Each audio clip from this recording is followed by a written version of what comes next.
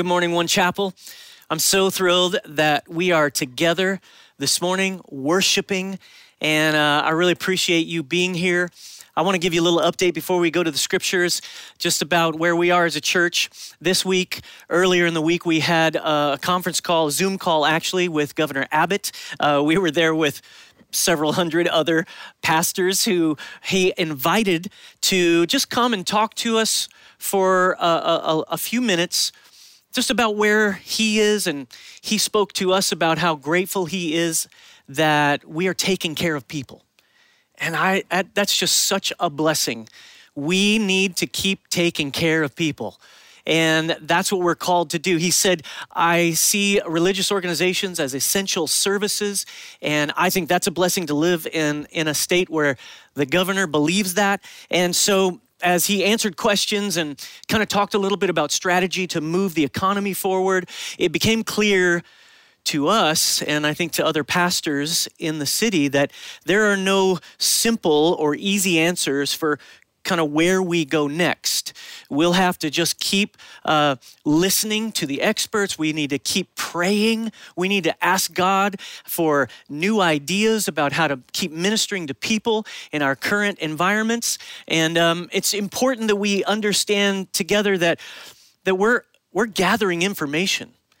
And it became clear as we listened that this is a marathon and not a sprint.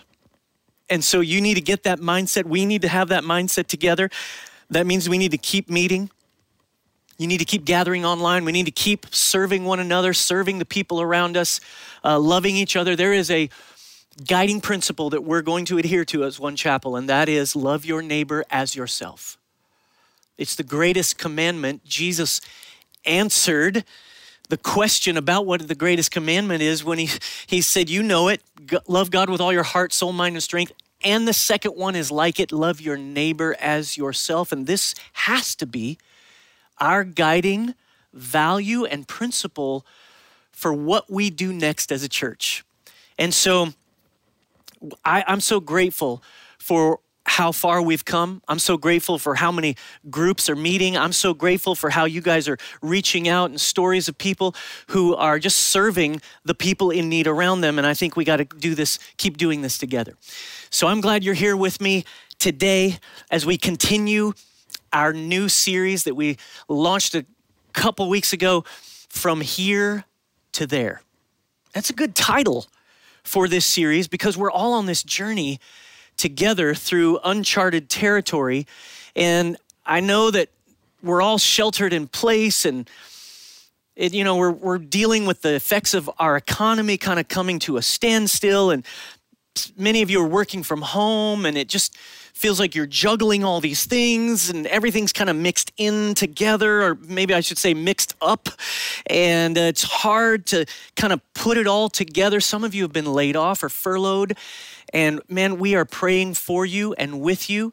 And I just believe that God is going to do something to provide for you if you'll look to him. And we want to be the ones who will help people who are in really dire situations. And we're just all trying to figure it out. Like this is where we are. And it's a challenging journey for all of us in some way. And so whether you're battling fear and anxiety, or whether you got cabin fever, right? I've got cabin fever with my family. Or maybe you're battling an actual fever, which would be a bit more serious. I just think we all need to help each other. We need to pray together. We need to keep meeting online. We need to keep serving each other. And that's why I want you to think about this statement that we're using kind of as our premise for this series. And that statement is, everyone ends up somewhere, but very few people end up somewhere on purpose. Everybody ends up somewhere, but very few people end up somewhere on purpose. And I want to ask you this morning, where do you want to be when all of this is over? Where are you headed when we get to the end of this thing? Do you want to be stronger? Do you want to be healthier? Do you want to be more grateful for what God has done for you? I think we have to think about this, because if we don't do things intentionally or purposefully or proactively during this time, we may end up being somewhere we never planned to be. And so I think we have to really look at this. If you have your Bible, I want you to look at the scriptures with me today. We're going to look at 1 Peter 2, verse 11 and 12, and I'm going to read out of the Message Bible today, which is a modern day translation, and it's the Apostle Peter, and he says, "Friends, this world is not your home. So don't make yourselves cozy in it." It's funny, as I read this verse this week, I was thinking to myself, my home feels anything but cozy right now. It almost feels like a prison. And I'm sure that you can identify with that. The Apostle Peter says something here that's really important. Don't indulge your ego at the expense of your soul. In other words, understand who you really are and who you belong to, where you're headed. Verse 12, he says, live an exemplary life among the natives so that your actions will refute their prejudices. We're called to be different. We're not called to live in this world like it's our home and get too comfortable and too cozy. The Apostle Paul is saying we have to be different because we are not just citizens of this world. We are not just citizens here that belong to its customs and culture. We belong to a different culture. Nor are we tourists who are just passing through, trying to get all we can out of it. So Peter says, we can't just make ourselves cozy in this world. And the example that God gives us for following after him, the example that God gives us for traveling through this world is that of a pilgrim. How God wants us to get from here, where we are now, to where we're headed is he wants us to see it as a pilgrimage. He wants us to see it as a journey that we're on together, and he wants the destination, heaven, to overshadow everything about this journey. And I want us to unpack that today because the question is, how do we do this? Especially, how do we go through this season? How do we live our lives not as citizens of the world craving security and craving the comfort of our surroundings? How do we avoid just passing through as tourists and kind of living recklessly because we're just trying to get a bit of a thrill out of life? Well, tucked away in the book of Psalms is this well-worn songbook. It's a songbook of ancient Israel, and it's called the Shir Mahala. I practiced that like 100 times. In Hebrew, it's Shir Mahala. Go ahead, say it, try it. Yeah, not so easy. Which is translated as the Songs of Ascents. The Songs of Ascents. And these songs are the Psalms from Psalm 120 to Psalm 134. And the literal translations of the Songs of Ascents, right? What that means when you unpack the word is songs that are sung on the journey to a higher place. Songs that are sung on the journey to a higher place. That's where we're headed. That's where the pilgrims, the Hebrew pilgrims, were as they traveled through the festivals. For the festivals, the Jewish festivals at the temple in Jerusalem, they would travel and they would sing these psalms together. They knew them by heart, 15 of them. And interestingly enough, there's these 15 psalms have within them a roadmap for our journey through life. Because these psalms are about all kinds of areas of our lives, different angles on life, different understanding about the different types of experiences we will have on this journey together. And it turns out that these pilgrimages that we are traveling on together, your life, my life, this thing we're going through right now in our country and really around the world, must be overshadowed by understanding where we're headed.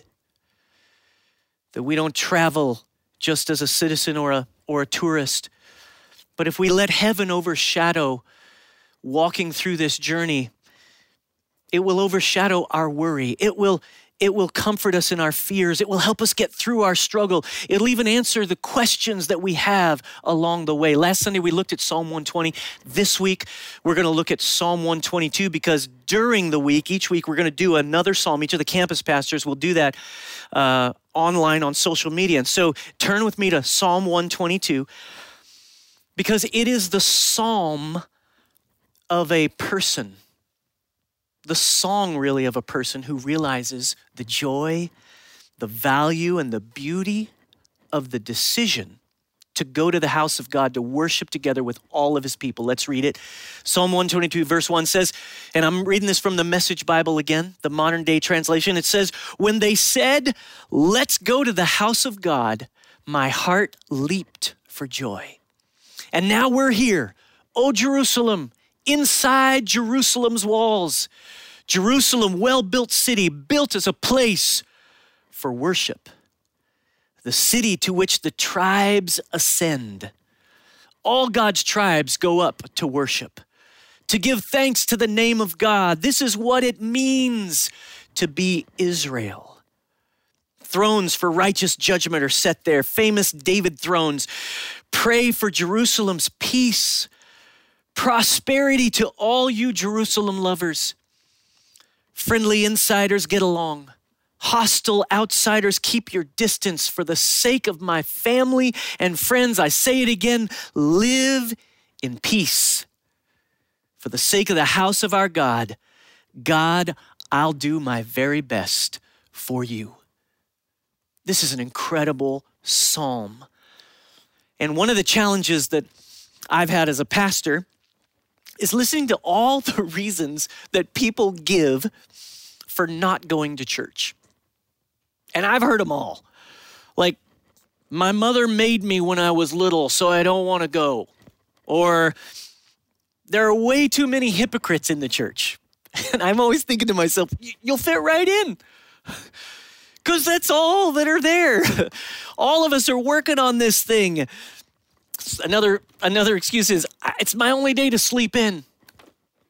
I used to respond to such statements with a little argument. Like I just gently sort of try to expose their flimsy excuses. But then I noticed that it didn't really make any difference. That no matter how hard I tried to argue the importance of worshiping together, people would just come up with more excuses. And so I just don't respond anymore. I don't really try to win the argument. I just listen, I straight-faced, and then I go home and I pray for them that they'll discover the one sufficient reason for going to church, for gathering to worship. Because that one sufficient reason for gathering to worship God is none other than God himself. And this psalm clarifies that for us. Again, look at verse 1.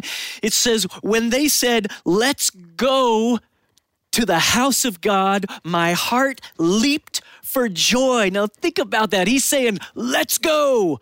Come on, everybody say it. Let's go. There's something like, I just can't wait to get there. Is that the way you feel about coming to church for a time of worship? Are you looking forward to the next time that we can all come together in one physical place to worship God? I know I am. See, I think if we're really being honest with ourselves, many of us are more in touch with the first line of this psalm than at any other time in our lives.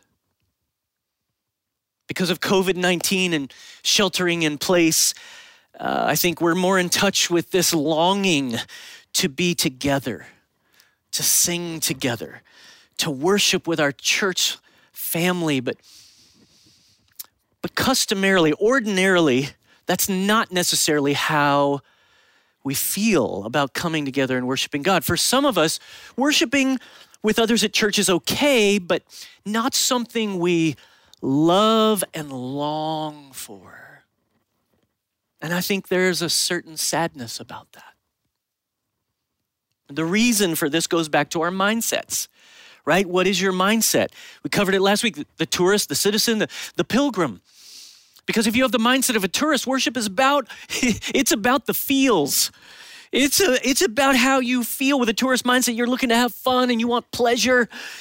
And the truth is, it's not always easy to make the journey to church. It's not always easy to join with others to worship. Some of you are really having trouble right now feeling like worshiping God because it just doesn't feel the same online. And listen, I get it.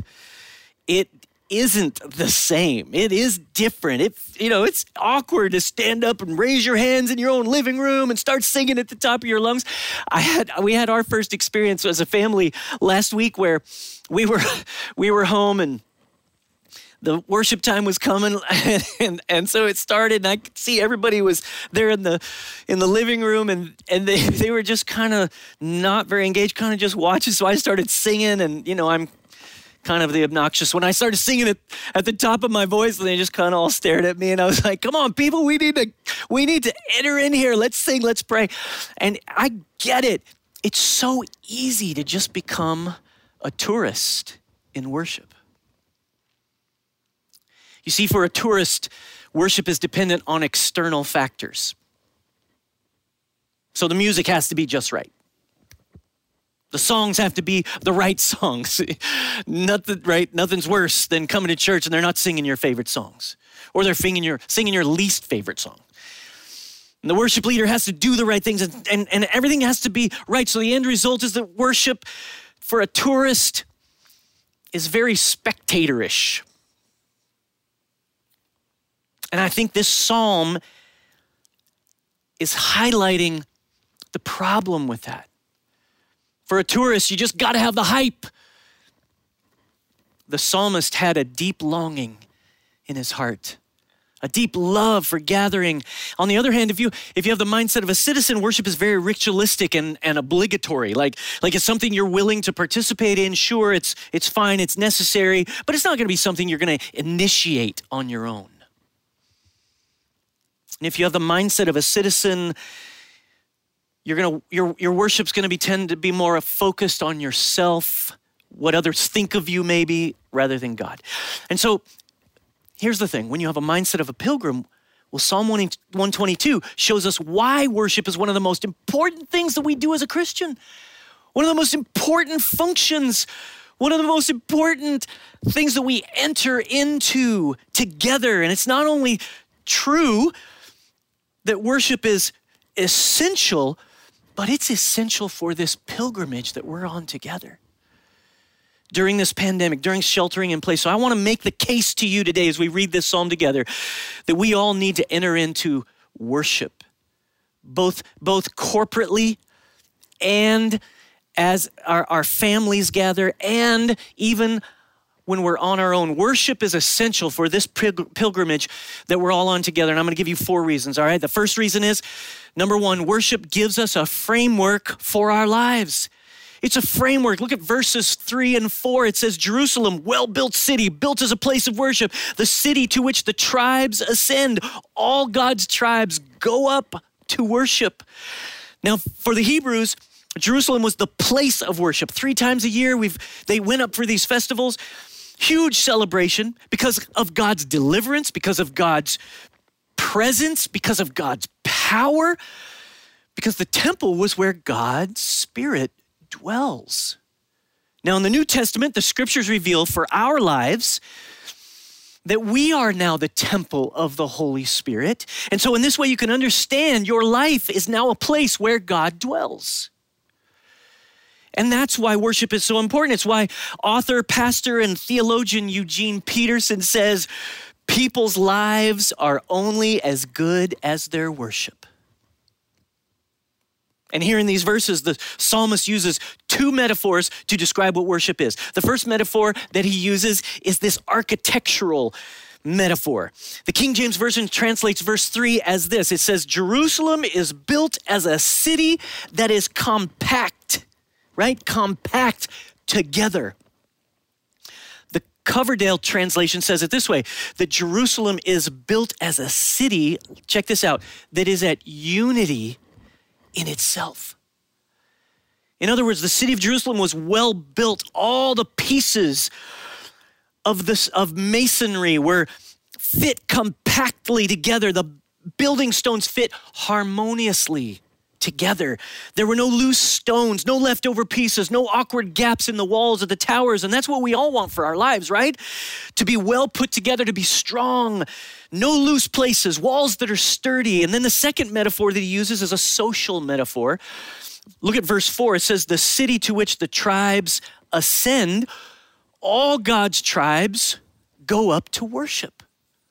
All God's tribes are going up together, and the different tribes of Israel gathered together for this time of worship. They were functioning in harmonious relationships, even though they were coming from different places with various conditions, even though they were at different levels of intelligence and maybe even wealth, even though they may have spoken different languages, and even though they may have had different colors of skin.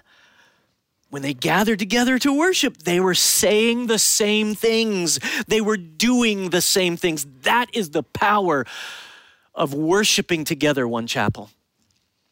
People coming from all over the place, no matter what your background, no matter what your socioeconomic level is, no matter what political affiliation you have, we come together under the banner of Jesus. It is a powerful statement of unity. A.W. Tozer, who is a brilliant theologian and author, he said this, and it's a little bit of a long quote, but I want you to follow it here with me. It says, has it ever occurred to you that 100 pianos all tuned to the same fork are automatically tuned to each other? They are of one accord by being tuned, not to each other, but to another standard to which each one must individually bow. So 100 worshipers met together, each one looking away to Christ, are in heart nearer to each other than they could possibly be were they to become just unity conscious and turn their eyes away from God to strive for closer fellowship with each other. And so, listen, this architectural metaphor and this social metaphor, the psalmist is describing how worship gives us a unified, solid framework for our lives. Think of it this way. Our lives are like embroidery. The different stitches represent the different experiences and steps that we take in life. But if you don't have a frame for that embroidery, if you don't have a frame going around all that stitching and all that stuff that you're putting together, everything becomes loose and sloppy. And the reason for this is because you don't have a border around it, stretching it out, holding things together. You never know where you are. Life can be really chaotic, as we have seen, even out of control sometimes. Worship brings you back. Worship brings you back. It brings you together. It's like guardrails for your life when things are kind of crazy and stormy and rainy and out of control, and you need those guardrails to keep you on the straight and narrow road. Worship is that thing. It's a framework for our lives. The second reason why worship is so important to our pilgrimage is that worship nurtures our relationship with God. It nurtures our relationship with God. Verse 4, check it out. It says, to give thanks to the name of God, this is what it means. I love this phrase. This is what it means to be Israel. I would say to you, this is what it means to be a Christian. This is what it means to be the church. This is what it means. We talked about this week in Psalm 121. We talked about this idea when you're feeling anxious or when you're feeling in conflict with a friend or when you're struggling with temptation or even when sin has really messed up your life. The greatest mistake we can make is to conclude that God has gotten bored with you, or that God has become disgusted with you, or God's gotten too busy for you, or God has gone off and left you. Nothing could be further from the truth. The incredibly good news of the gospel of Jesus is that God actually enters into your troubles and he saves you. He rescues you. And so the most natural, honest, and healthy, logical response to all that is what? Is to give thanks. It's to give thanks to God. St. Augustine said a Christian should be an alleluia from head to foot. See, the reality is God made you. God redeems you. He provides for you, and God's with you. And that's why our most natural and honest and healthy response to God is to worship him, to give thanks. Look at it again, verse 4, to give thanks to the name of God. This is what it means to be Israel. In other words, this is what it means to be a follower of Jesus, to be a pilgrim on a journey. But the problem for so many of us is that if you have the mindset of a tourist or the mindset of a citizen, then if you don't feel like worshiping, if you don't feel like giving thanks, if things are so difficult and challenging and you just don't feel like it, then what do you do? Some people tend to say, well, it would be dishonest for me to go to a place of worship and praise God when I don't feel like it. I mean, I would be a hypocrite if I did that. And I've heard that many, many times. But I want you to listen to what Paul Shearer said in his book, The Word God Sent. What he says about this, he crystallizes it so well. Look at what it says. It says, the Bible wastes very little time on the way we feel. The truth of the matter is that we can act ourselves into a new way of feeling much quicker than we can feel ourselves into a new way of acting. Did you catch that? It's so profound. That is why worship is an act that develops feelings for God instead of, and not a feeling for God that is expressed in an act of worship. See, what you've got to see here is worship is the thing that directs us when life is chaotic or difficult. And you've heard me say this before, church. I think feelings should always follow. Feelings follow. You should write it down. Feelings follow. They should never lead. Feelings will fail you. They'll lead you in the wrong direction. They can't be in charge. You and I must base our worship on something more foundational and more consistent than our feelings. Feelings, now listen, feelings are not sinful. They just are. They are. It's called being human. So don't feel bad about having feelings. This is who we are. It's not hypocritical for you to worship God when you don't feel like it. Because I think people get confused about the definition of hypocrisy, right? What does it actually mean to be a hypocrite? Okay, look at it. Hypocrisy, I want you to see this statement. Hypocrisy is not when your actions don't line up with your feelings, right? That's not hypocrisy. If that were true, go back to the other thing, you guys. Go back to that thing. I want them to see this. Hypocrisy is not when your actions don't line up with your feelings. If that were true, my kids would never take out the trash. They don't want to take out the trash, so their feelings are always in conflict with what I'm training them to do. And in like manner, I think that's true for us as we're going through life. Here's what hypocrisy really is. This is what the definition is. It's when your actions don't line up with your convictions, what you truly believe. That's why Psalm 122 says, I don't care whether you feel like it or not, it's been decreed. So give thanks to the name of God. This is who you are.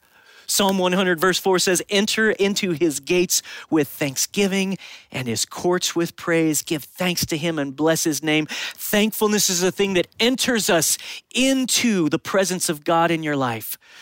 And I'm not talking about being thankful for everything. I'm talking about being thankful in every circumstance. Why would we be thankful for getting sick or people dying from COVID-19? We wouldn't be thankful for that. That would be crazy. But in the middle of this uncertain journey, in the middle of this uncharted territory, we can be thankful that God is with us. And he is walking with us on this journey. And there is no better way to discover that than to begin to thank him, begin to worship him, because this is who you are. He is the deliverer. He is the healer. He is the one who gives you strength. I may not be able to understand how God will help me as I go through some of these difficult seasons of life, but I can believe, I can trust, I can have a conviction that he has sent me a helper in the Holy Spirit to walk with me. You see, when we obey the command to give thanks and praise God in worship, our deep essential need to be in relationship with God is nurtured. And I want you to see that. The third reason why worship is so important in our pilgrimage is that worship focuses our attention on the decisions of God. Look at verse 5.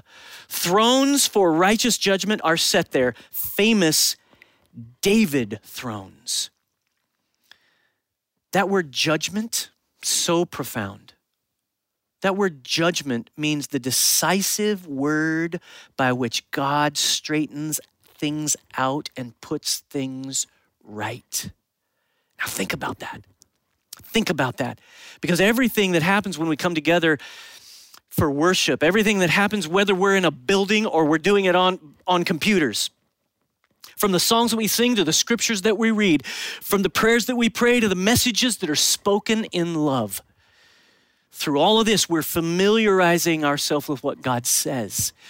We're reminded of what God has done in our history and his faithfulness. We're taught of God's love and his salvation work in our lives. In other words, when we come together to worship, it's a time when God straightens things out in our lives and puts things right.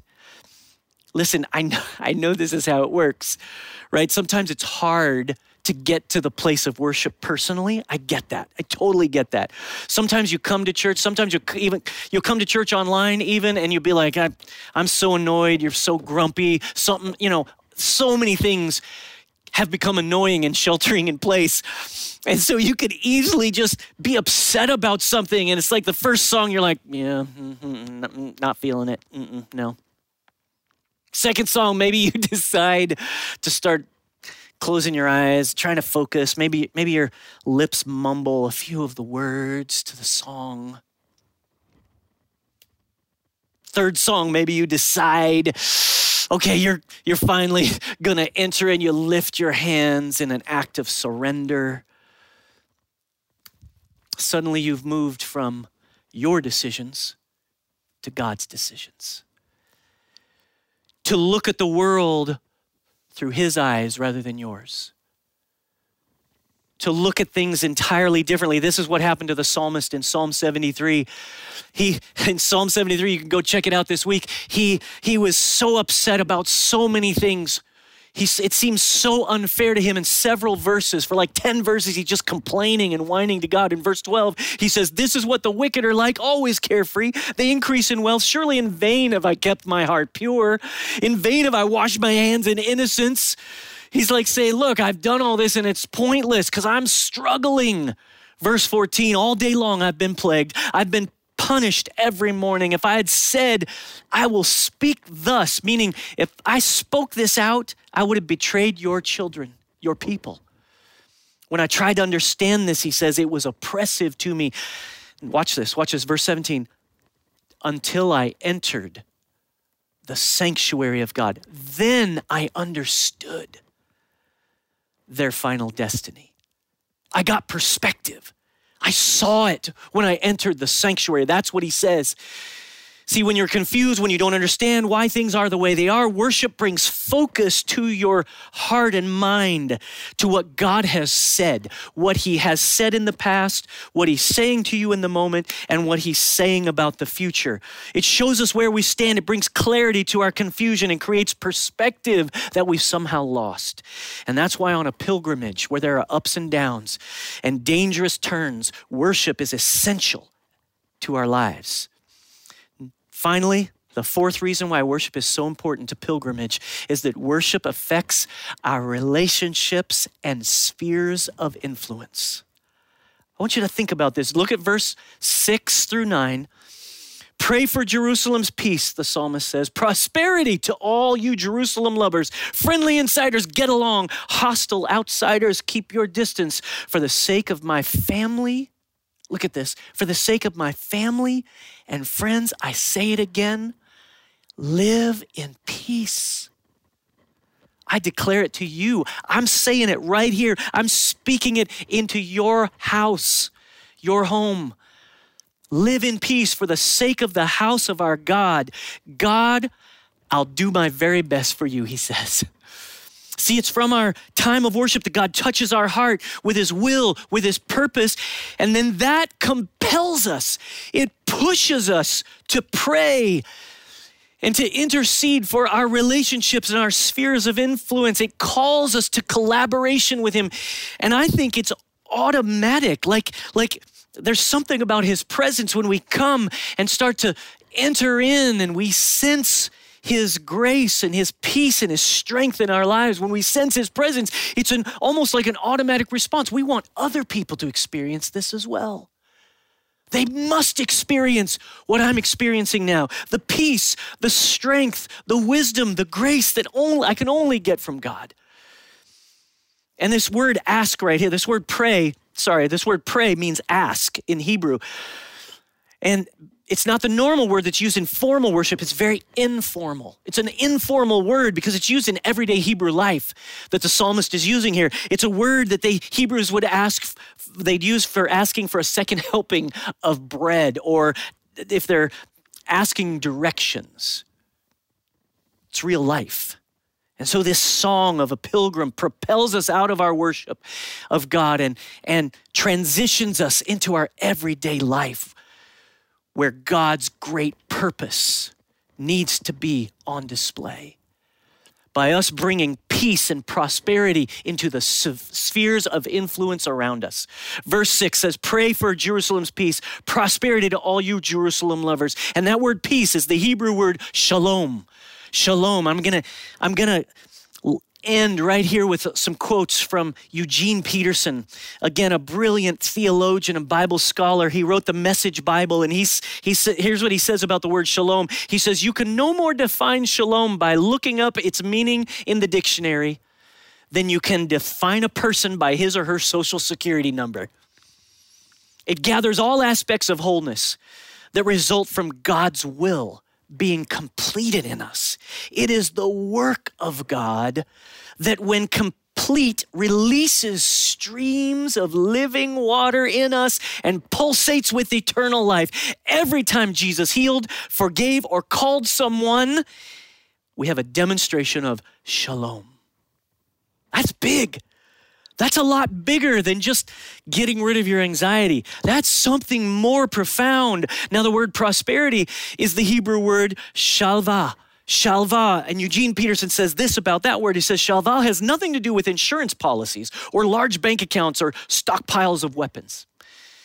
The root meaning of shalva is leisure. Check this out, church. This is amazing. It's the relaxed stance of one who knows that everything is all right because God is over us, with us, and for us in Jesus Christ. It is the security of being at home in a history that has a cross at its center. It's the leisure of the person who knows that every moment of our existence is at the disposal of God, lived under the mercy of God. This is what I want for you. This is what I want for me. This is what I want us to do together. See, it's out of our times of worship together where we experience God's presence and provision. And I think it's something that propels us into the world that we live in, to love our neighbors.